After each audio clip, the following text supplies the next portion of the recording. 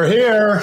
Hello. Hello. And you are in you're in the pilot seat tonight, Jen. So you get first spot. I am. Is that why? Yeah. Is that how it happens? Well, we want everyone to see Lulu being kind of front and center. So that's a really cool design that you put out there. Let the audience know. Oh yeah. It's our Lulu sticker, but this is our Lulu sticker with an Asheville hat and sunglasses. Our Lulu sticker doesn't actually have a hat and sunglasses. Well, welcome to Generational Change. I'm Peter. I'm Jen. And we're doing everything the opposite tonight. Normally I would be wearing the purple shirt and Jen would be wearing the jersey, but I'm looking like here's coming the sun, and Jen has a new background live from Asheville. Oh, look how good it looks with the purple shirt. Yeah, it blends well. I know. Purple, it is. It's a good color. It's a good color combination. So as a lot of you guys know, it's obviously not the best of times. We've got ourselves, when we talk about the issues of the Supreme Court, we talk about minority rule, and the fact of the matter is this type of electoral extremism, I think, is going to hurt them, because I've spoken with enough conservative women that really do not like this. They don't actually agree with this idea. And this is coming from women that I know that are pro-life, but they do not believe that it is the government's job to effectively tell women what they can and can't do with their body. And so for those that have been adamantly speaking out, Jen, one thing that I found so very interesting is how many men are really at the forefront of this. But maybe I shouldn't be surprised. Well, good. It's more than half of our population's rights were just taken away from us. So my concern is really figuring out logistically what can be done in the best possible scenario in short term and long term, and what we can really do about this, because marching is great, but it's not like the Supreme Court's going to come back tomorrow and say, all right, you guys, we're just going to change our mind. So it's more important that we figure out what we can do state by state to offer women safe access to abortion, and just start chipping away as best we can. But, the only thing I can see in the long term is you have to add to the court. You have to expand the court. And I know that there's like different sides to this, but I feel like it wouldn't have needed to be this way if the Democrats hadn't dropped the ball so many times and for so long. And we were complacent to some extent and allowed this to happen and knew it was going to come. So I don't know. But the only way to really fix this, and not just this, but what's going to come down the pike with gay marriage, sodomy, and birth control that were listed in Clarence Thomas's dissent, or in his concurrence, that's what we need to be looking at. Okay, well, what can we do when we know what's coming, instead of acting like we didn't know, like we did with this? When you have a feckless opposition, there really isn't much that you can do, because, as I like to point out to everybody, the everlasting image of COVID was Pelosi and McConnell knocking elbows together. That's them telling you, yeah, we're in on this together, and you guys are just a bunch of idiots if you think we're not. This isn't a game, and all too often the blame always goes to the most vulnerable, the people who need the most help. And the fact that Hillary Clinton still won't go away and wants to remind everybody how her crown was wrongfully taken away from her, and how if she was on the court, she also would have appointed conservative judges, but it would have been okay if she did it. So we're in a place now where, we're staring down, a very dark road. But as AOC did say, and rightfully so, it's going to be bad and maybe even worse before it ultimately ends up getting better. But because things are getting so bad, said that. I've been saying that for years. You had to quote AOC. Well, she just decided to rip you off. And I decided I've been saying it's going to get worse, and I think it's going to be getting inherently more violent. That's true. It is going to get more violent than it already has, and it will continue, and it will get worse. And eventually, I hate to say this, but eventually somebody of prominence might very well get killed. And at that point, that's when anarchy is really going to break out, because you can't squeeze people this tight for that long and think that they're not going to react. It's not possible. And when we're talking about a primal issue that we're all very concerned about, of course, is healthcare. And we all know that universal healthcare is what the overwhelming majority of the American people want. It's really just a question now of not if we get it, but when we get it. And the sooner it happens, obviously, the better it's going to be for everybody. So as we've seen with a number of states, they've made multiple attempts to make universal health care possible, whether it's through traditional voting methods, as they did in Colorado, as they did in California, as they are now currently trying to do in New York, and as they're doing in Washington State. But Washington State is trying something that I don't think anybody else is currently doing. I could be wrong, but Washington State is attempting to have a ballot initiative, which I believe is probably the most likely scenario we're going to have in terms of the people having the say regarding universal health care. Definitely in Florida. Definitely in Florida, that would be the only way that would ever happen. 100%. You cannot rely. And if this moment in time is telling us anything, Thomas Jefferson really said it best. When the people fear the government, you have tyranny. When the government fears the people, you have liberty. And that is the only way we're going to get there, is if the government fears the people. Right now, it doesn't, but maybe that's going to change. We'll see what happens. So without further ado, we are very pleased to welcome back to the show somebody who is not only there's a lot of people who like to say that they're activists, but this is a real activist. Somebody who is, well, here's the key part of the word, Jen, active.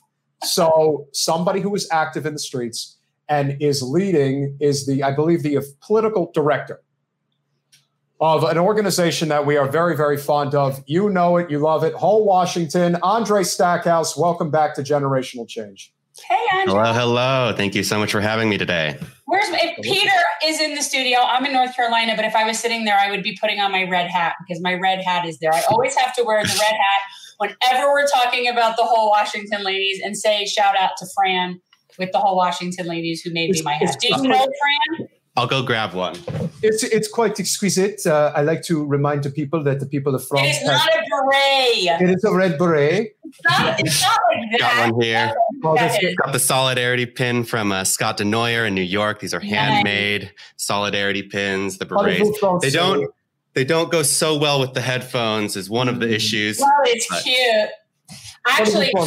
So we in France, we have a universal health care, and you do. And you always should have it here in the United States. Fran actually sent me 2 berets, and on the day that I got them, I remember opening it up, and I put one on a dear friend of mine's head whose name was Mitchell Stolberg, who is someone that died because he was a casualty of war, of not having health care. So he is somebody who was in that, and it's just, when we're sitting here and we're still talking about this, and I'm sitting there and I know that the other red beret, was for Mitchell, and then he died. And it's just, it's a constant reminder to me that this is very, very screwed up. Yeah. It's a really powerful symbol. I can tell you a story just from, I think it was just this weekend, but we were just out at Pride. We were gathering signatures. There is this person who is just decked out in red and a red beret.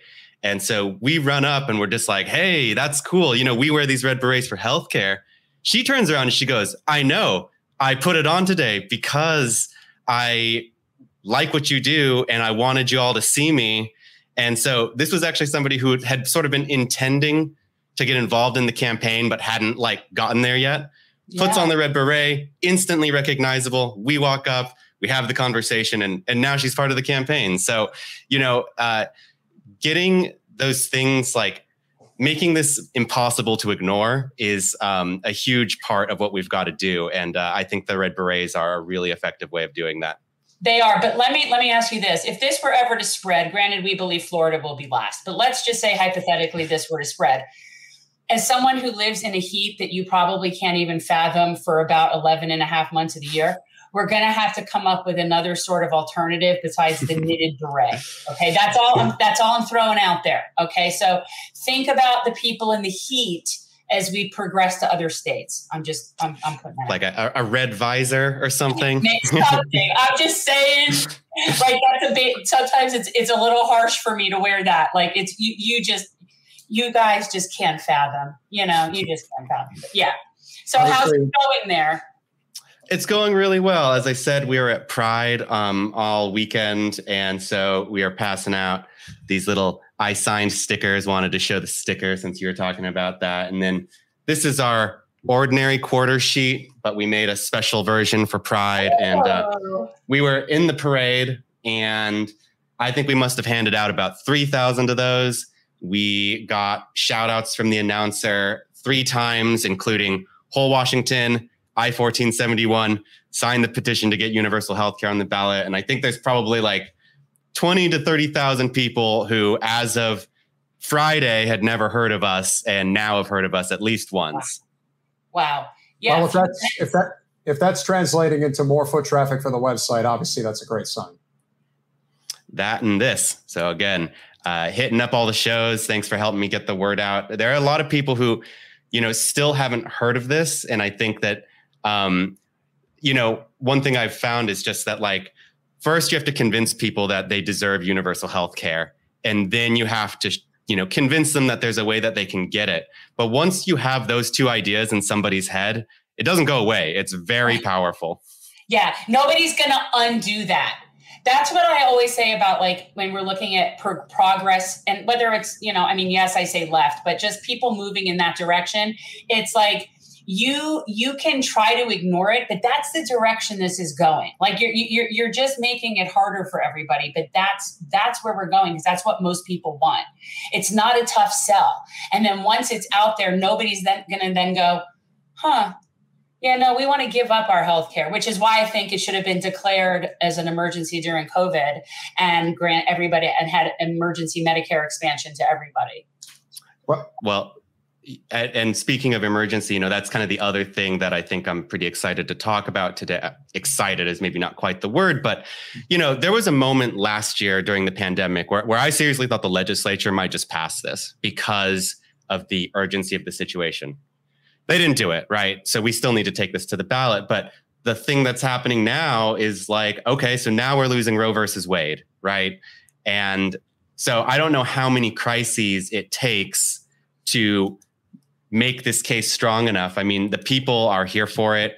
I always hope that we can, take a shortcut and get the legislature to just pass it for us. But the urgency only ever increases, the we're building our own infrastructure and stuff, and that's always getting stronger. But like, the fact of the matter is that the dynamics of the situation is that healthcare keeps getting more expensive. We keep losing our ability to access it. And so the case for it just gets stronger every day. We're speaking with Andre Stackhouse of Whole Washington. It's funny you bring that up. I really do feel that, as I say, it always has to get worse before it gets better. I think the fact that, Roe v. Wade has been overturned, it has created sort of this sense of, urgency, not just because of, women's reproductive rights being put in peril, but you're seeing just what one aspect of healthcare being removed does for millions of people. The prospect of everything being covered. Once it's implemented in the United States, it will never be taken away, because then it wouldn't be a riot of a couple of million people. It would be, everybody. And they know that. And that's why I think in this moment, when you're able to tell people, by the way, Whole Washington will cover reproductive rights. So once that, I think, really resonates with a lot of people, that will have a tremendous impact. Where do you guys currently stand right now? Because obviously getting the ballot signatures is huge. And that could be the difference between whether or not this is going to take multiple election cycles, or maybe you get it done in the first shot. Yeah. And, I don't want to give a firm number today just because we collected so many signatures during Pride and we haven't had a chance to collect them and count them again. So I don't want to lowball us. We had about 15,000, last time I checked, and we're collecting thousands of signatures a week. And there are big events happening, and we're getting a lot more volunteers involved as well. So, we're seeing a lot of growth. We're getting a lot of signatures. We're continuing to build our infrastructure. But it's hard to get a firm read on where we are, because when we report a number, it's fully collected, counted, data entered. And then what I can show you, actually, I thought you might get a kick out of this. let me show you. So my house is the final resting place of the petitions before they go to the Secretary of State. Right. So you've got stacks. Yeah, this is what 1,000 looks like. And then I've got a stack here of I busted these out for the show, but 5 of them there. Is that 6,000 you got? At least. That's amazing. And how many do you need is the big question. All across the state. I'm hoping that it's not too long before I'm telling you that I had to rent a storage unit or something. But for now, they're in one of my closets. Keep them safe. They go to the Secretary of the State at the end of the year in just one big batch. So. Okay, so it's an end of year timeline. And how many do you have to collect? Is it a percentage of voters or something like that? Yeah, so it's 8% of the votes for the governor in the last election, which unfortunately means that this is the most signatures that we've ever needed to collect for any ballot initiative. The turnout for the last election, it was a Donald Trump election. It was very high. Including very generous margins for. Yeah, I was going to say you have to have overage. Yeah. So it's about 325,000 signatures that you need. Wow. But they recommend a 15 to 20% cushion. Mm-hmm. And because I like round numbers, I bumped that up to 23% so we could just call it an even 400,000. So 400,000, I think there's actually another, like the Secretary of State this year was recommending 405,000, but again, it's a pretty generous margin. I think we're going to have a pretty good rate of valid signatures because we usually know how to check for that. You can register people right there. Most people, if they're not able to sign, they might be interested. They kind of start and they take a look and they go, wait, do you need to be a Washington voter? And we explain. And so I don't think we have like an abnormal rate of invalid signatures or anything like that.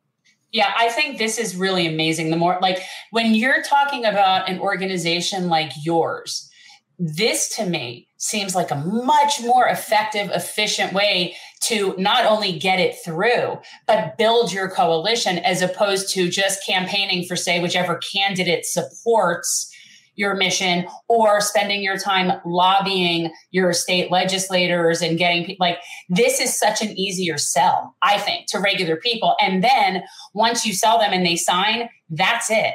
You don't have to call and remind them to get out to vote like 3 times, So like this to me seems like a really the best possible scenario for an organization like yours. I agree. And, I think one of the things about it is that ballot initiatives are really hard. It's a lot of work. It's a huge ground game. And so I think there can be a hesitation to run them, especially because it's so easy to feel like if you run a ballot initiative and you don't make it on the ballot, or if you run the ballot initiative, but you lose the election, that the effort was wasted. I think we've already kind of talked about how we really don't believe that's the case. Correct. It's still, let's imagine a scenario where we get on the ballot, but we lose the election.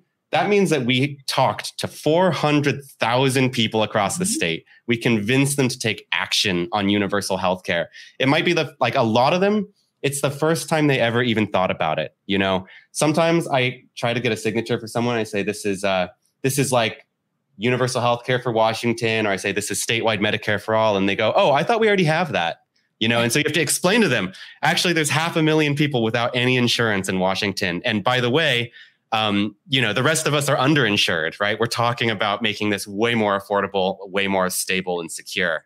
And so, you have to explain it's not simple stuff. Healthcare policy is complicated, and there's been a lot of propaganda released into the public consciousness that you sometimes have to sort of explain away. But yeah, that would be an incredible number of people to bring into the movement for healthcare justice, even if we didn't make it this year. So, I guess the other thing I'll say is, you kind of said at the beginning that there aren't any other states doing this, and we're not the first. States have tried this before, even going back, a number of years.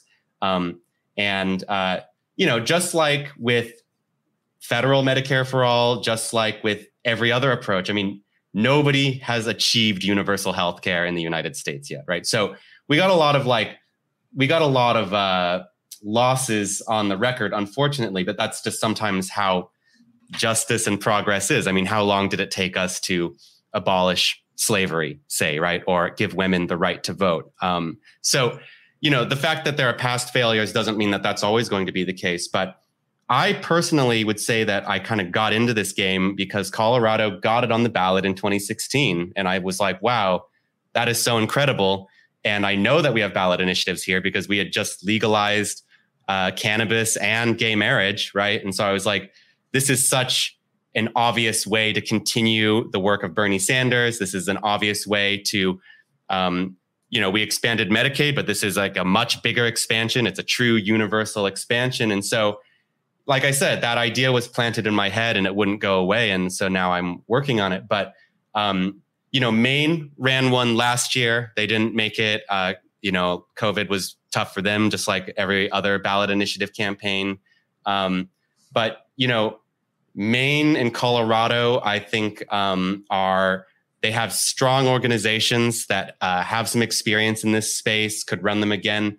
And I get messages all the time from people who see something as simple as like this poster was getting around on social media. And sometimes people they'll just like quote tweet that with their governor, right? Or a local organization or something and say, hey, couldn't we do that in Minnesota? Couldn't we do this, in Florida or wherever I am? And I really think that what would growth of this movement would be multiple initiatives running in the same year, and forcing the medical industrial complex to run interference against all of them at once, split their attention, split their resources. Like, man, I got to just keep putting out all these fires because people keep organizing for universal health care. So I think that the more that we can get involved in this, the more campaigns we can have running, the better. And I don't know if I've gotten a chance to mention it on this show, but I actually helped co-found an organization just last October. It's very new, but we've had a number of actions that I'm quite proud of. And that's an org called Medicare for All Everywhere. And the idea is, we think that this is in order to win federal Medicare for all, we need 50 states working on it, in coalition with one another. And so we're trying to build that 50 state coalition that's working both at the state level and at the federal level, but most importantly, in coalition with one another, to make this really too big to defeat. Right. So clearly you're working with the New York Health people. You've spoken with the New York Health Act group, right? Like you're in with them. I think that that's really smart. Do you by any chance know how many states have ballot initiative process? Yeah, I think it's about 22 states, and they vary in terms of,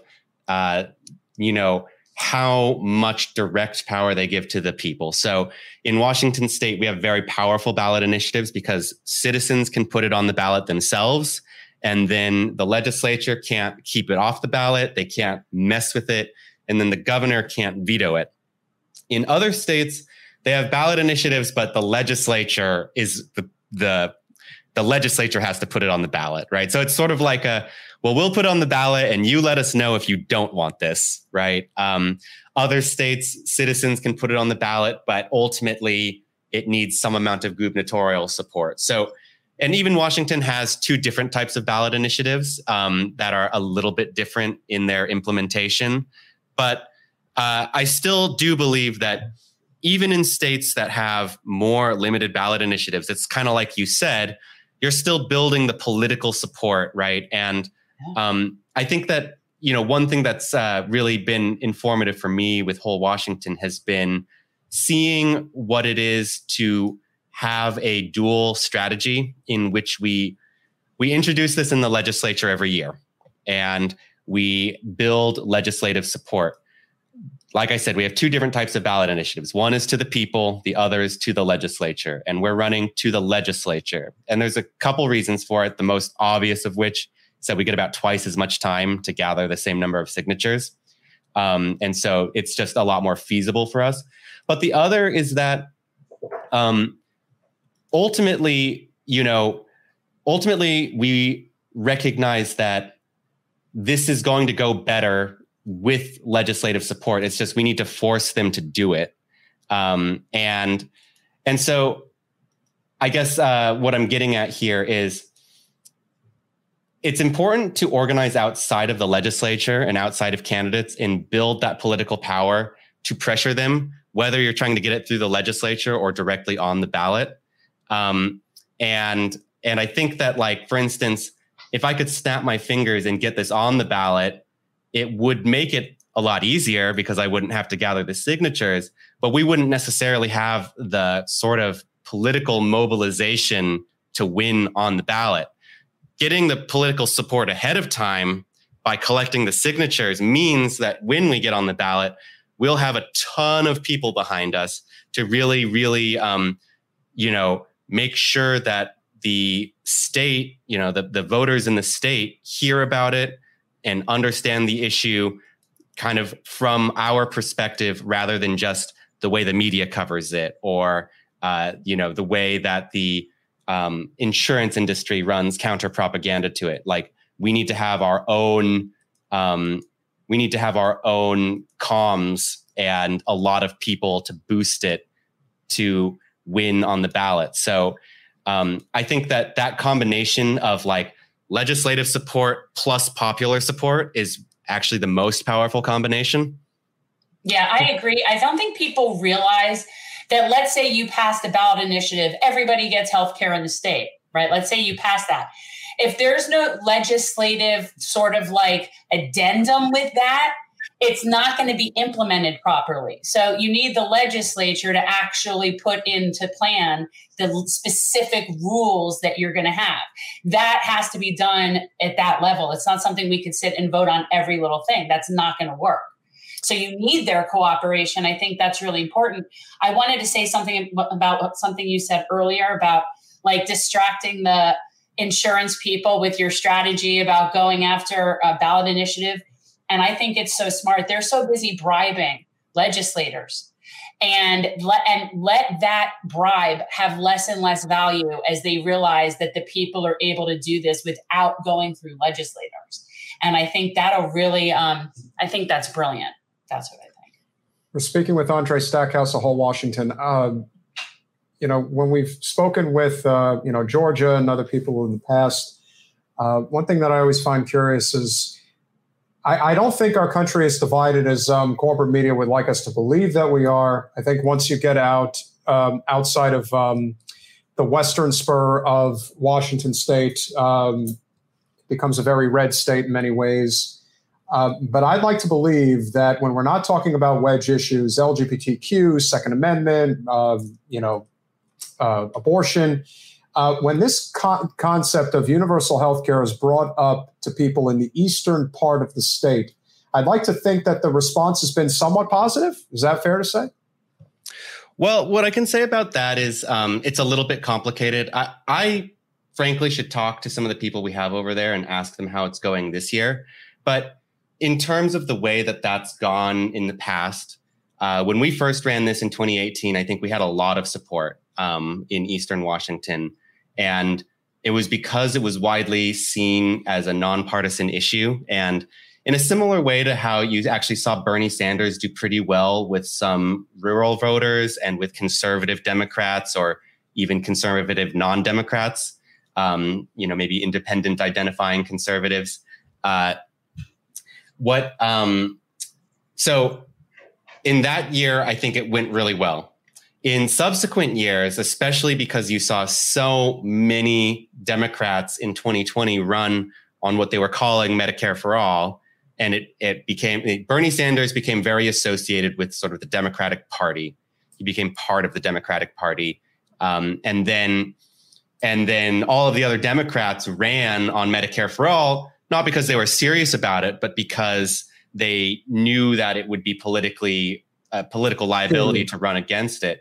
And so that association between Medicare for All and the Democratic Party, I think, has soured a lot of Republicans in Eastern Washington on the entire concept of universal health care, which is unfortunate. But what I'll say is, if you can reach people before they have been kind of like highly propagandized, right? Before they've been sort of trained to have a reflexively negative reaction to it, you can really reach them just where they are, right? It's I pay so much for healthcare, and then when I need it, I have to just pay more, right? So it is the sort of thing where it has been something that's been organized against politically, but in terms of people's openness to it from a policy or conceptual standpoint, it's been, I think it's still totally open, and we get Republicans to sign all the time. So, I do think that there's hope there, and I think that especially if we get this on the ballot, I ultimately believe that when we get this on the ballot and we're facing, millions of dollars of opposition, the message that's going to win is to make this very simple. It's, we are the nice people trying to get you health care. This is insurance companies and big pharma trying to keep that from happening. And private insurance does not, that is not, it's not a popular kid on the block. So I think that, we have the truth on our side, and we have a pretty unpopular opposition. And I think that when we can draw those lines quite clearly as they are, we will do pretty well. And I really do have to apologize. I'm going to have to just turn my camera off for a sec, because we're actually running a fundraiser tonight. If folks want to hop in, it's a screening of a documentary called the Healthcare Movie. It's a few years old. I haven't seen it yet. But you can pop over to our website and RSVP, and you can get in there. It's starting now, which is why I have to go grab my phone and open the Zoom, because apparently they're locked out right now. So I'm going to just turn my camera up. Yeah. So I think it's, I think that this conversation is the type of conversation, and I think Andre said it best, the second it becomes partisan, they check out. They're like, oh, this is a Democratic Party? Oh, forget, I don't want that. If this is this is about all of us, this isn't partisan, okay, I'm interested. And then they'll look past all of the nonsense.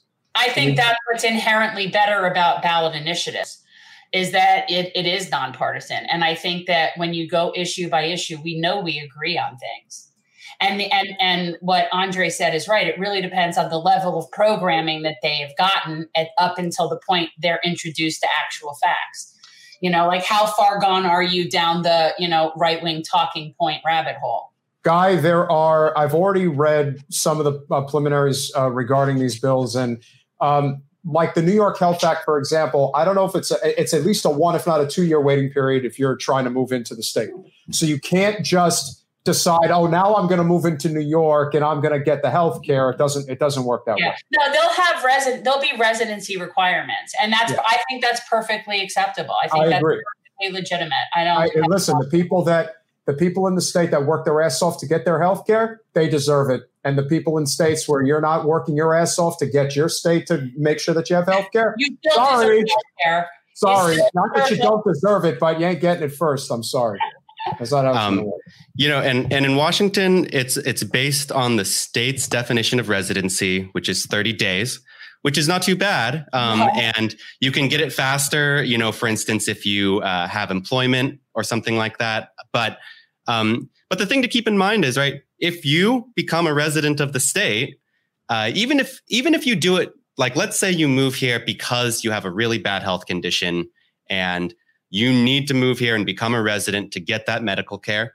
Well, you're part of the system now, right? You're paying our sales tax when you buy stuff. You're paying the payroll tax when you work here. You're paying for the things that pay for the health care.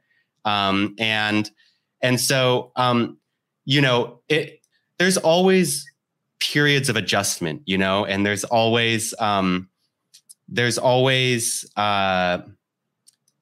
things that are hard to anticipate, but this is not really one of them. And so I do expect there to be some adjustment, but ultimately, I think that if people move here because the state has a better healthcare system, we're all just going to be better and stronger for it. We'll have more people to work jobs, right? We'll have more people paying into our social services. We will become a healthier and more humane community. Yeah. Have you had any contact with Kshama Sawant regarding her potential support for this initiative and what a difference her voice would make in Seattle in terms of getting people to support it? Because the truth is, between Seattle and Tacoma, I mean, if the word got out there enough, you can pretty much cover a significant majority of the ballot signatures that you're going to need in order to get this done. I would think that having her impact would be tremendous. Well, Kshama has been one of our biggest supporters from day one. She's endorsed all the way back to I-1600 and Socialist Alternative. I know in a formal capacity in some cases, and in many informal capacities, has gathered many signatures for us and spread a lot of awareness of our campaign.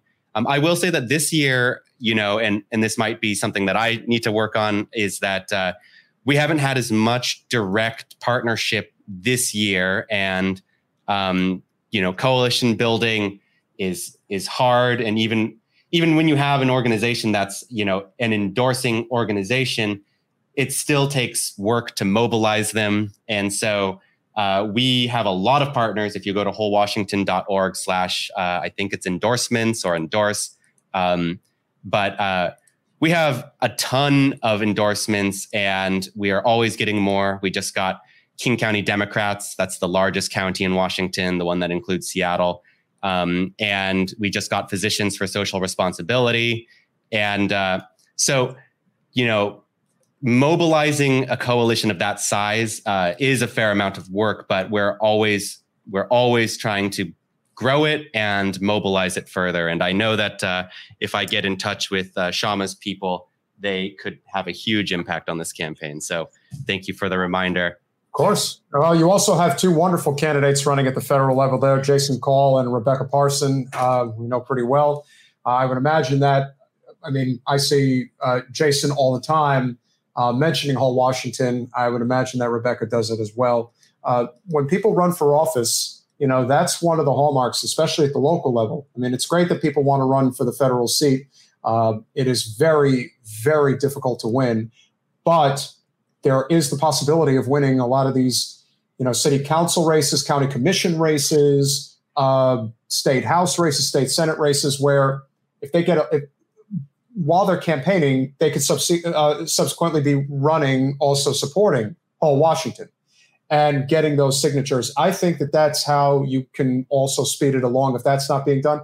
Washington's also a big state for, colleges and universities. University of Washington, Washington State. There is a lot of colleges up in the Puget Sound area.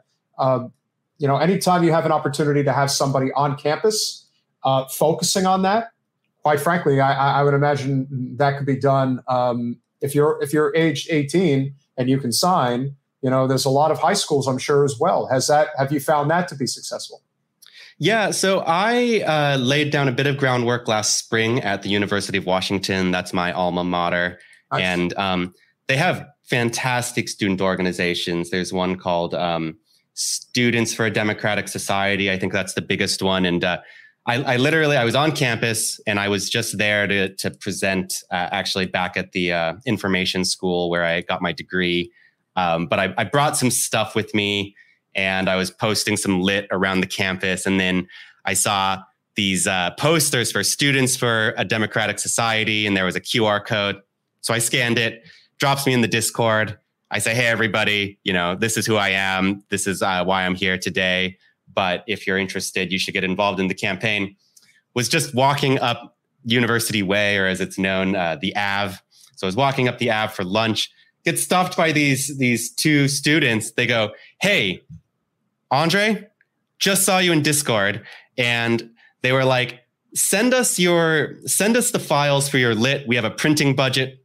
We'll get them all over the campus. Wow. So nice. It's incredible working with, I mean, I gotta say, you know, I wasn't that long ago that I consistently felt like the youngest volunteer in the room all the time. And now I have the honor of working with people younger than me. And they are incredible at the degree to which they are ready to show up for this sort of thing, and the kind of skills they can bring to it. I mean, you know, they are able to operate very independently. You know, a lot of the times I feel like, you know, it's so much hand-holding to, you know, people aren't taught how to be activists, right? So it's like there's a lot of political education and stuff, but sometimes I meet these people who are just you know, sophomores in college or whatever, and they're like, "Hey, I got plans, I got an idea. Can you just you know, give me the login to your TikTok or whatever, and I'll get you some good content." And it's really impressive. Which, by the way, good time to shout out. We have a TikTok now. I think we just got 1,000 followers. If you're out there and you want to see something a little fresher than our Twitter stuff, maybe give it a follow. I think this is definitely going to be a from the ground up type situation. One of our great supporters, TM Martin, mentioning that Rashida Tlaib and the squad are not pushing Medicare for all. Yes, we know that the federal level, this is just not going to happen in any capacity anytime soon. But as we've discussed many times before on our show, you know, the way that marriage equality, legalization of cannabis, they're always happening at the state level.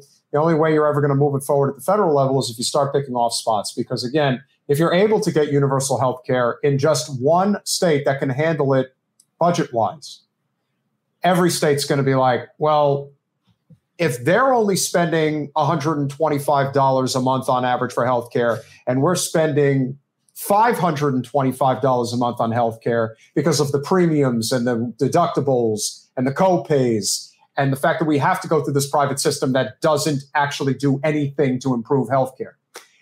Yeah, that's kind of messed up. I think we should have what they have, because the thing that people seem to not really, or still not fully grasping, is that you don't actually need insurance. You just need doctors and nurses. They just wouldn't have to deal with the for-profit middlemen anymore. And the fact that you guys are doing what you're doing is absolutely fantastic. And obviously, whatever we can do to help continuing spread the word. I still think you should take your shot and try to get in touch with Warren Buffett and see if, you know, if he would eventually at this stage in his life say, all right, what the hell, let them have their health care. You know, what the hell is sweat off his back at this point? Because you're not getting it from Jeff Bezos, and you sure as hell ain't getting it from Bill Gates. But, you know, maybe Warren Buffett might be the one billionaire who might be agreeable that lives in Washington State that could potentially, you know, I mean, look, there's no reason not to try as far as I'm concerned. Andre, it's been a real pleasure having you on. If there's anything you want to plug before you go, please do. It's always a pleasure to have you on. We're always here to help push the word for universal health care along. Thank you. And that all means so much to me. I'm continuing this little mini media tour. So if you can get me on any other shows, that would be huge.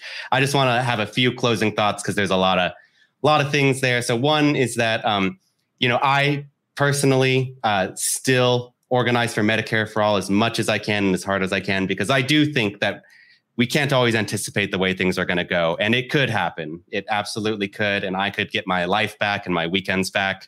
But you know, on the whole topic of like the states leading in many cases, I mean, this was a tweet from the Washington Department of Health going around last Friday.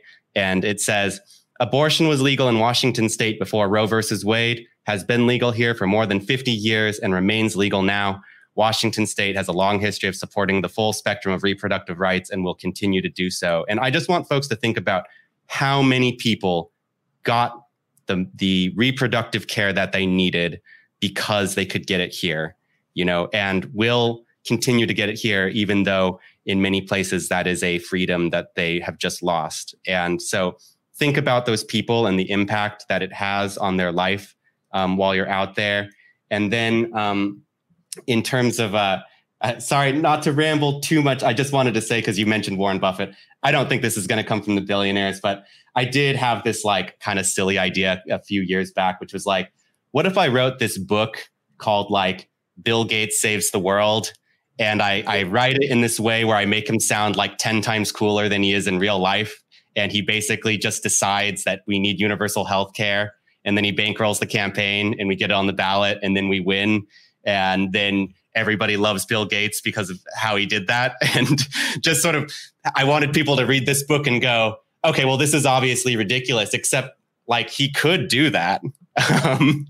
And just to kind of create that pressure, get a little bit of egg on his face. But yeah, I mean, in that note, like we absolutely do need donations. So wholewashington.org/donate. These petition sheets are not cheap, especially if you do it the right way and go with a union printer. Actually, I don't know that that's more expensive, but the point is that we only have one union printer in the state that can do sheets of paper this big and print on both sides of them. It is one of our biggest expenses. We would love to be able to pay some of our staff, like your humble campaign director here, who is a volunteer. We would love to supplement our signature gathering with maybe some paid canvassers, all in time if we can grow the campaign and raise the funds to do it. So I thank you all so much for having me on the show. Folks, like I said, there's the fundraiser tonight. I'm going to be popping in there right after this. On July 29th, we're doing the screening of Healing Us out here in Seattle. I don't know how widely open that is. It's technically considered a private screening. And then on July 30th, we're going to do a March for Healthcare Justice through Seattle. So if you want to swing by for that, it's going to be happening. And we did a march last year. That was really great. And we're hoping to pull it off again. So thank you so much for having me. And I hope to be back, soon enough with even more great news. Thank you so much, Andre. It was good to see you. Thank you, Andre. Well, I think he's lovely. I think if we can, we'll put the word out with some people to see what we can get him on. I mean, he definitely needs some bigger platforms for sure. Not that there's anything wrong with ours. We like ours. No, we're small but mighty. Yes, we are small but mighty, and that's just the way it is. But it's always good when we can bring on a local candidate, and now he really is a local candidate. We don't have a lot to hang our hat on in the state of Florida. No. We definitely agree, Political Coffee, and we're very happy to have you as a subscriber. Hope you enjoy the content. It's great to have you here. So check out some of our past stuff. I always think people should do that. If you come on here, just go look at some of our past stuff because there's a lot of interesting things. No, 100%. And I think that's, that is very important. And so without further ado, he has been running for the U.S. Senate in the state of Florida for a couple of years now. But he has decided to do I don't even say the right move, but the strategic move, which we believe in politics does need to be done. There is something to be said for building a non-corporate political movement and strategizing, knowing that there are places that you can run, be more effective, build the coalition and the following and the support, and then make something really impressive happen. So as it turns out, he is stealing our thunder because he's running in Florida's 23rd congressional district, but that's only because the district lines have changed. Okay, but see, now we're still at GenFL23 on our Twitter handle. And now I guess in honor of our guest, Alan Ellison, we're going to have to change that to just generational change, or just Jen. Just Jen. Just Jen. He is candidate for Florida's 23rd congressional district here in South Florida. Alan Ellison, welcome back to Generational Change. Thank you so much for having me. Hey, I like that background. That's pretty cool. I'm digging it. Thank you so much. So talk about, we know, but talk a little bit about this new district, what's happening, where it's cut, because for everyone who knows, I was running in 23. This is a different district. This actually used to be, I guess it was 22, sort of. It was, it was more what 22 was. And it's an open seat now, people, because Ted Deutsch is stepping down and not running again. So Alan, talk a little bit about this district and who's in this race. Okay, so let me give you a list of all of the cities that's in this race. You have Fort Lauderdale, Wilton Manors, Oakland Park, Pompano Beach, Deerfield Beach, Boca Raton, Coconut Creek, Margate, Parkland, Coral Springs, and me. So this is the new District 23 and me. I Good tagline. I like it. It works. That's awesome. That's awesome. Yeah, so I'm excited about this race. I actually have a business in Boca Raton, so it's a manufacturing business there. My wife, she's a physician in Broward County, and we used to actually live there for about 4 years. So this is kind of like coming back home and trying to bring the necessary change that's needed. The people there, they are definitely in need of someone fresh with new ideas that's going to actually work very diligently to make sure that all of the residents of the district is represented. This is a very unique district, obviously, during a primary of this nature, one that hasn't happened before. The district lines in this particular congressional district are somewhat similar to the ones that there were there before. Obviously, we know who your two primary opponents are going to be, Jared Moskowitz and Ben Sorensen.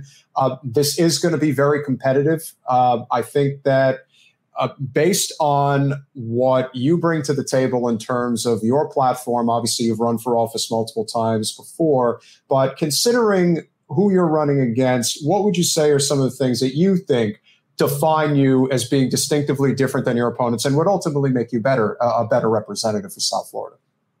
I think the thing that makes me different is that I spend a lot of time focused on the issues that matter to the people. And I have found that there are so many issues that are near and dear to people. I'm the candidate that holds the most town halls of any candidate in this race. I'm the only candidate that has had direct impact when it comes to gun safety. I've literally been robbed. I have lost two nephews, one cousin, and an uncle. So this is a very unique situation. I am going to be the strongest and the most fierce fighter on gun safety issues. I'm the only candidate that has a platform for people with disabilities, the only candidate that has a platform to significantly and positively impact gender pay inequality, the only candidate that is literally putting together policies to curb the rate of veteran suicide. So I would say that there is a great deal of difference.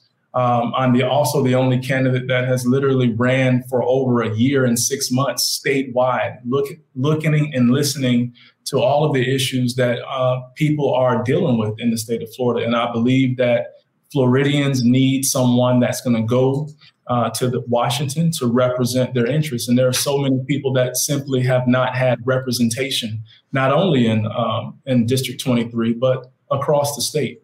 And we need to have a change. Yeah, I think that based on that, the diversity of that district, it seems somewhat clear to me now, the representation that's been there and the representation that is sort of being thrust upon there now, if some of the more establishment people have their way, basically only represents a very small portion of the demographics of that district. And we know what we're talking about here. Like that represents a certain element of the population and sort of to hell with everybody else having representation. And I think that your knowledge and your ground game over the past year is definitely beneficial to you, because the difference is those guys, they haven't really been campaigning. They really haven't been campaigning up till now. So I think that you definitely have like a little bit of a head start on that. You definitely also bring up a very good point regarding the fact that this district, when I saw how the district that Ted was representing, and I always thought, it seems to me like he really is and listen, I've met Ted multiple times. He's a good guy. I don't think he's, we can talk about some really bad representatives in this state down here.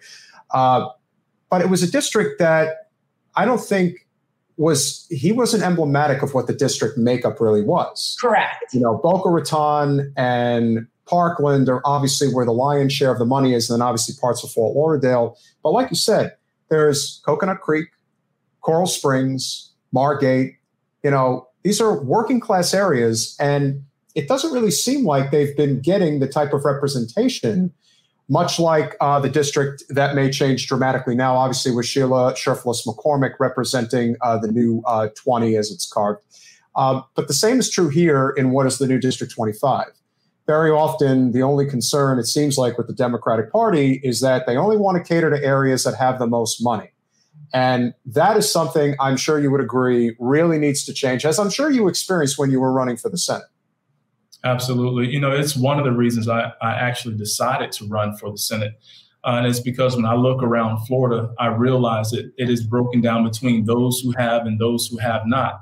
And those who have not make up the greatest majority of Floridians. And so we definitely need to make sure that everyone has a voice in Congress. Our campaign has always been about improving the quality of life for everyone, not just some, not just people who look like me, not just people who are in my party, not just people who are on the same social economic class, but literally for everyone. And I think, with what has taken place in the state with gerrymandering and DeSantis literally decimating the 2 congressional Black districts that existed in the state of Florida, now more than ever, we need representation that can literally represent everyone's interests and not just some. Yeah, I think you're right. I hope, and I'm hopeful that people are starting to catch on to this now. That this is just like, we're so dysfunctional and disproportionately like elitist and top heavy in this country in terms of who has the power, and it needs to change. And I think that district in particular could definitely use a little bit of a shift to the left. We have friend of the show, Guy, asking, since you were talking about your platform, he's asking thoughts on Medicare for All and Green New Deal. And I was just thinking, Guy, Alan's very progressive, but if you want to just comment on those, I think we assumed that those were like something you supported because you were talking about more or less common talking points before. So would you talk to Medicare for All and Green New Deal? Absolutely. I believe that we definitely need to support policies like universal health care, especially, we got a chance to see the weaknesses in our healthcare system with COVID-19. We got a chance to see, what it was like whenever people were placed in situations where they needed access to healthcare. And for the most part, there are a lot of people that simply had to do without. I believe that healthcare should be a human right that is recognized in this country, not only by our government, but by people who feel as if they have a healthcare plan and they're satisfied with it. I want them to feel like that everyone should have a healthcare situation where they feel dignified to be able to go to the doctor, because it is very degrading thing to be sick and not be able to go and see a doctor. It is very degrading. And I know that for a lot of our veterans who have health care through the VA, a lot of them are having to travel so far. And I think there's a lot that we can do to close the gaps on how far our veterans are traveling when it comes to the Green New Deal. New Green Deal, I believe that we should have policies that directly, positively impact our ability to curb our carbon footprint. It's a shame that it is being branded in such a negative way. I think that if we are to move forward with any of those policies, I think that the best way to do that is to break them up and get them on an individual bills and just start like chopping away at each individual one so that we can actually get the policies enacted. And I think that would be a better strategy, because with the way that it is phrased, it has taken on a negative branding by the Republican Party. And it's something that Democrats are not very skilled with in party leadership. Republicans are great with branding. Democrats are not so much. And I think that we have to change the narrative on how we look at policy in the United States. And we have to make sure that we are not being reactionary, but we have to take the lead. We do represent the largest demographic in this country. But unfortunately, here in Florida, for the first time in Florida's history, Republicans have now taken over the voting bloc. I just looked this morning and crunched the numbers. Republicans outnumbered Democratic voters in the state of Florida by 165,911 voters. and I've been tracking this, and they are outpacing Democrats by 3-1. And so when it comes to legislation that the country is in dire need of, we have to make sure that we have the right messaging so that we can pull those who are on the opposite end of the political spectrum on board, and then we can get these policies passed. We're speaking with Allen Ellison, who's running for the U.S. Congress, Florida's 23rd Congressional District. You brought up a really great point, and we're obviously going to have to go there. We noticed that, you were running for the U.S. Senate for quite a while and building up a really strong support network and probably fundraising effectively as well. But the second that Congresswoman Demings got into the race, obviously all bets were off. The party made it very clear that they had no interest in a primary. They decided that you guys are just in the way, so get out of the way. Val is the nominee, and that's that. I don't think they fully realize how much effort you put into meeting voters and effectively becoming the type of candidate that, frankly, somebody like Val should be if she was really serious about beating Rubio, which I think we're very clear that it's very unlikely that she will, especially with the way DeSantis is tracking and obviously with where the numbers are as a unit. I would think if there was a legitimate primary and you had your fair share to run the race, even if you didn't win, that would have improved the Democrats' chances of winning. So how do you feel about the way that unfolded, and how are things currently going now that you're running for a congressional seat that is an open seat?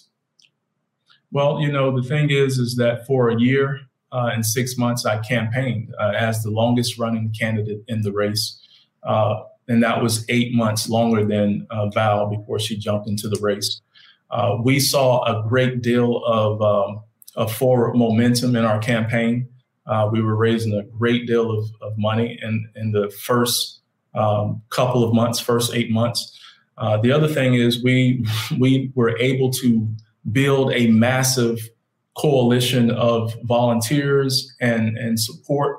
One day we got like 8,000 volunteers, like in one day. And so it was building. But the thing is that when she jumped into the race, a lot of leadership inside of the Democratic Party began to stand on the sidelines. They didn't want to amplify anymore. And, I felt like it was a situation where they were not recognizing that as a party, we have to build our bench. We have to look long term in terms of making sure that we have candidates that can run down the road and candidates that can run down ballot. And people just kind of backed away. But when that took place, we had to shift gears. We knew that there were certain demographics of people within our party that we were not going to be able to reach, because there are people that jump on the bandwagon. There are people that feel like they want to be on the right side of a winning situation. Very few people are principled enough to see that, okay, this candidate aligns with my ideas. I'm going to continue to support this candidate. Most people just jump on the bandwagon. It's like the bandwagon effect. And I understand that. And that was okay. So I knew that we had to go after a demographic of voters who could appreciate that there is someone who is not only trying to represent their interests in the future, but someone who is literally changing lives in the present. Because I'm one of those kind of people, a political scientist, who don't give a whole lot of credit to politicians who vote on policy.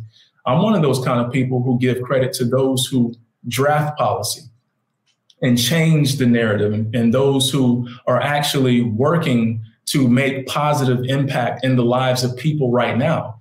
So in that year and 6 months time span, we were able to actually do the work of a senator by helping constituents with the issues that they were currently dealing with. That meant stopping eviction processes. That meant helping business owners with idle grant funding. That meant helping people to establish business, navigate the federal bureaucracy, helping people to pay for drug treatment programs, get intents for homeless people. We had the most impact, and people who were principled, who saw that, they remained with us. And because of our engagement, because of our town halls, because of the way that we campaigned, without even spending a single dime on ads, we were still able to reach 10 million people every 28 days across all of our social media platforms. And our numbers continued to grow. We continued to build a campaign of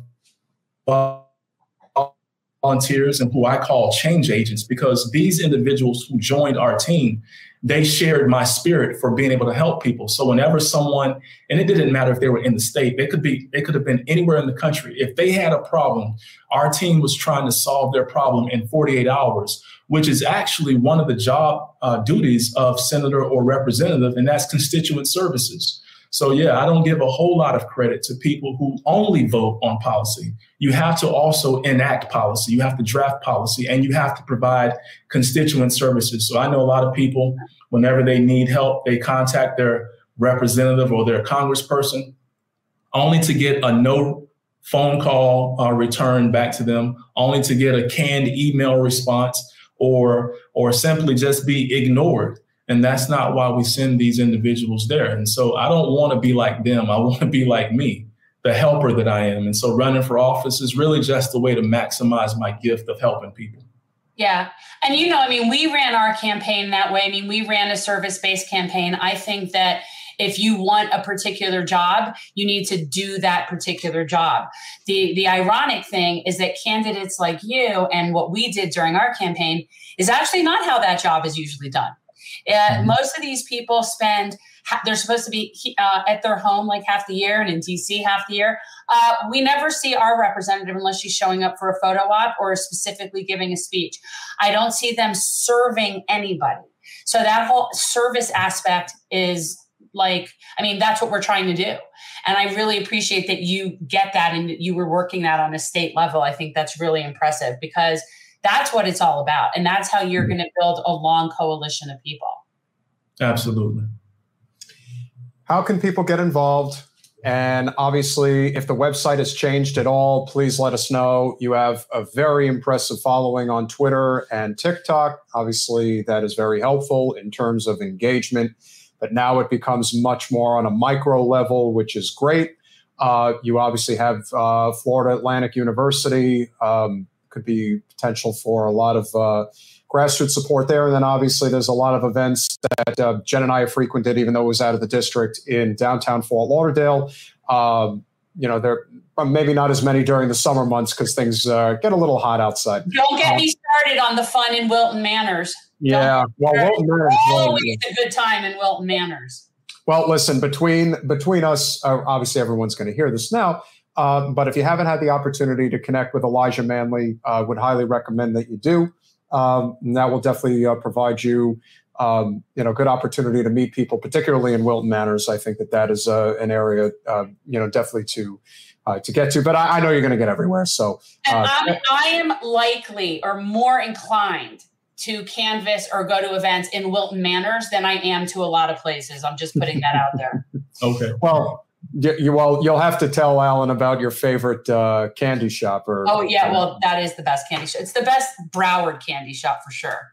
Okay. Yeah, the licorice and all the. It's To the Moon. It's called To the Moon, but yeah. To the Moon. Yeah. Okay. All right. So, Alan, how can people get involved? What is the website changed? What is it now? The website is changing. There is a lot that has changed on the website. We're going to put a little bit more focus on the issues that matter to the people in Congressional District 23. We're also changing up our swag shop. So our merch shop is going to reflect the district. And so I'm very excited about that because we've put a lot of energy into creating all of these different swag, pieces or whatever. We have shoes, dresses, shirts, hats. We have a lot of good stuff, but people can join our campaign via the website. We are always interested in working with change agents because we believe in service. We believe in being a servant leader in the community. So you can do that at alanellison.com. Also, follow us on every social media platform. We're on TikTok, Instagram, Twitter. We even have a Roblox account as the first political campaign in the entire world to have a Roblox account. And then I was followed by a couple of my opponents. But yeah, we do a lot with the children over there because we want to make sure that we are inspiring the next generation of future leaders. And so that platform has about 2 billion subscribers on the platform. And we have probably about maybe 30,000 of those young individuals who are helping us to amplify our message. I know one time I put a Roblox character up there and it started trending on like 5 different social media platforms. So even though they can't vote, they're learning political strategy, they're learning political action. And so we're happy about that. But we're always in need of amplifiers, writers. We're in need of graphics, phone bankers, text bankers, and anyone that just want to be a part of a winning strategy. So, yeah. Yeah. I think everybody should go to AlanEllison.com. Yeah, guys, follow all the social media. At least follow all the social media. Share the information. If you can give. If you can volunteer. It's really important. Yes, because let's face it, if what's happened over the past few days is any indication, even if you are scared or vehemently disagree with the Supreme Court decisions, what it really should tell you is this has been a long time coming. We are a country that less than half its population votes. Don't even get me started on the fact that there is still the Hillary liberals who want to vote shame people who decided to exercise their vote, and not the 100 million people that don't even vote. And what's amazing is you had people really think we had like this incredible voter turnout in 2020. And in some ways, yes, but you still had 82 million people who didn't vote that could have. So our country can only be taken back if people at the local level get involved the way that they need to. And what you're trying to do, Alan, is obviously where it starts, much like what Jen did. So guys, please go to AlanEllison.com. If nothing else, maybe get a nice piece of merch. That'll definitely help the campaign. But of course, phone banking, text banking, canvassing, if you're here in South Florida, whether in South Palm Beach County or, of course, through a significant portion of Broward County, gives you an opportunity to get involved, and definitely a hands-on candidate, which I think we can all appreciate. So with that said, Alan, it's always a pleasure. We're wishing you nothing but the best. I have no doubt we're going to be seeing you at some point down the road. I was just going to say, I know we'll see you at some event or some such thing, and I'd be so happy to do so. So whatever you've got going on, I'm here for another 5 weeks, but then I'm back. Yeah, she's back, baby. So you'll be back for the beginning of, ironically, you'll be back for the home stretch. You'll be back at the beginning of August. So I am sure there will be tons and tons of events at that time. Leading up to what is the primary day? August 23rd? 23rd. I got it. Okay. See, I have good memory. So 23 and me, or 23 and 23. So 23 and 80. A winner is certainly amongst us. If not now, then certainly soon enough. Alan, thank you so much. Have a wonderful evening. We'll definitely be talking to you soon. Thank you both very much. Bye. I appreciate you. Pleasure's ours. Have a good one, brother. Well, Jen? He's lovely. But, it's also a matter of he's a really good candidate. I thought that the first time. The whole Val Demings thing, when that went down, annoyed the shit out of me. I was not pleased about it. I think. But is it really that surprising? No, not at all. It's not at all surprising. And so, and I'm perfectly content to watch her lose, which, however they want to play that game. And it's disappointing for so many reasons. And I agree with what Alan said, that people want to be supporting who they perceive is going to win. And when you have the establishment people boosting you up, that's where it gets people. It's like you want to support the winner. And that's what happens.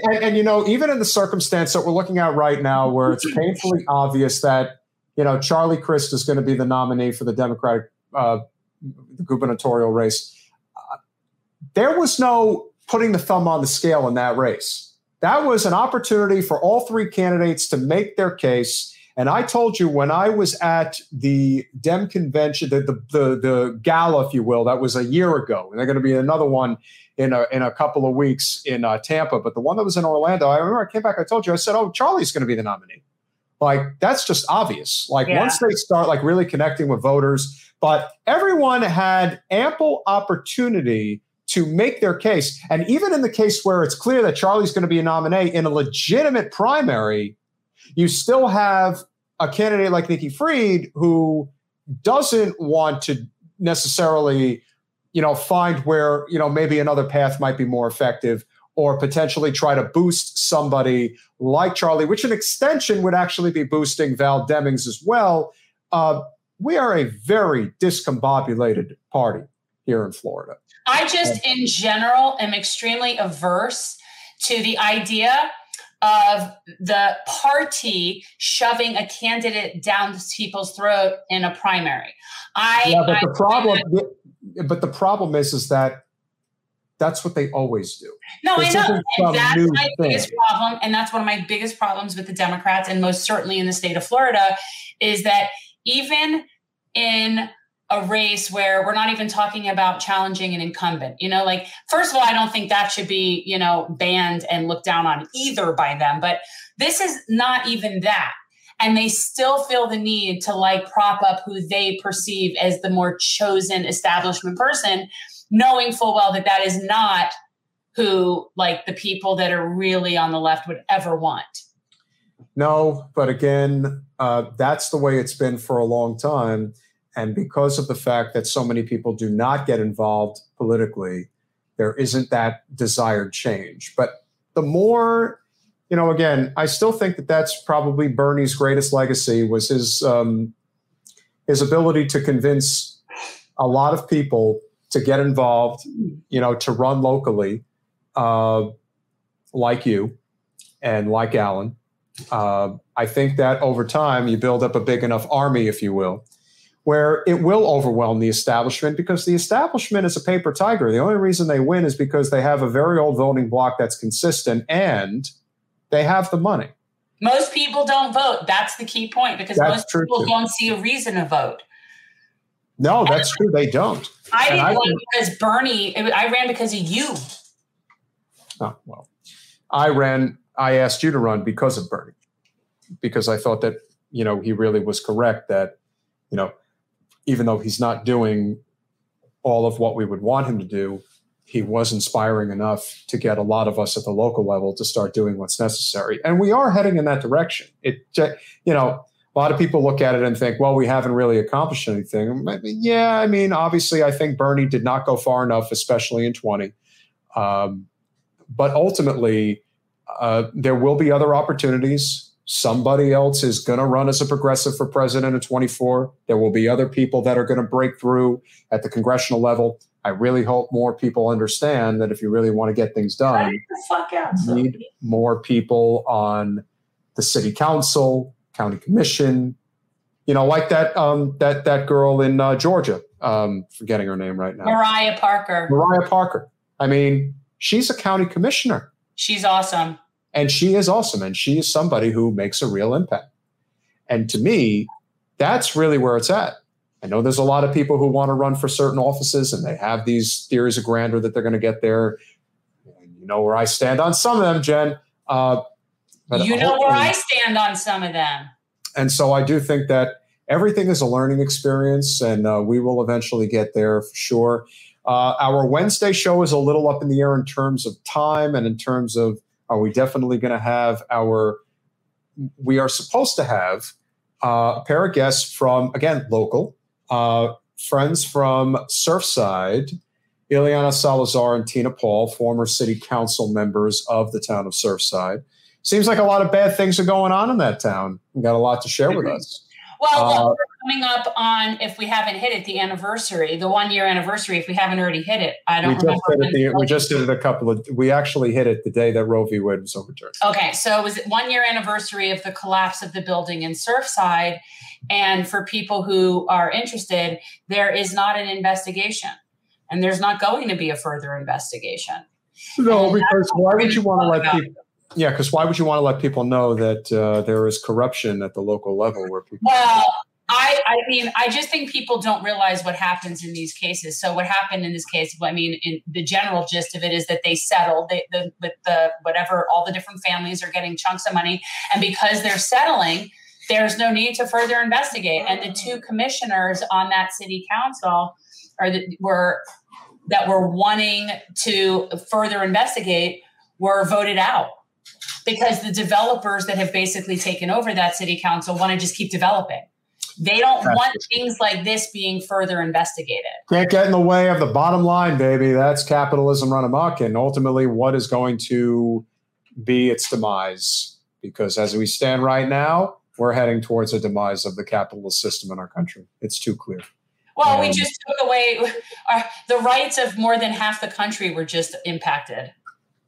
Yeah, so you better believe that something dramatic is going to happen.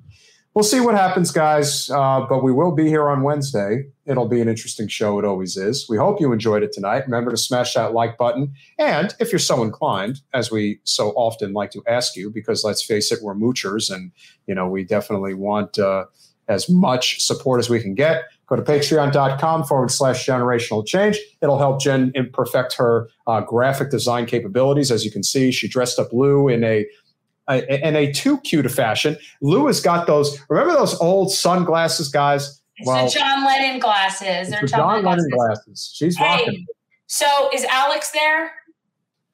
Yes, he's here. Okay. So, guys, Alex is a friend. He's helping us with our show. He's helping grow our TikTok that we've been working on. And we'd like 2,200 subscribers. Right, guys. So we're really trying to get our TikTok up to 10,000, but we want to be able to keep paying Alex. And right now we barely make any. I mean, it's pitiful, guys. So if you would throw a few bucks our way so that we could kind of keep growing, getting better guests, and just really kind of building what we're trying to do, it would be really helpful. Patreon.com/generational change. For as little as $5 a month, you can help us improve our standing. $10 a month, you can improve us even further. And $25 a month gets you one of these bad boys to go with it. And I'm sure there's other things that we can do. The next generation, as Mario likes to say. Yes, William. I've been periodically posting things onto our Patreon that are not up and running on YouTube yet. So we haven't done anything that's exclusive content yet for our Patreon. I would like to do that, but I've been putting things on there earlier than they're going up on YouTube. So people on Patreon are getting earlier access to our stuff. I'm totally willing to start having members only calls again. We tried that. No one was really interested, but I'd be really happy to do that. And also we're willing to take suggestions for content. We did get a recommendation for someone named, and I wrote it down because I then I uploaded the book for myself. It was Lily Geismer, and I forget who it was, one of our Patreons that suggested that to me. So I do listen, and I do, I find this interesting. So if you guys have suggestions, but please be a Patreon. She said, please, and thank you. And so we hope you guys enjoyed it. Again, it is going to get worse before it gets better. And obviously the separation of church and state we knew was going to dwindle significantly under this Supreme Court. But you know what? There's a lot of people losing faith in the Supreme Court, and that's not good.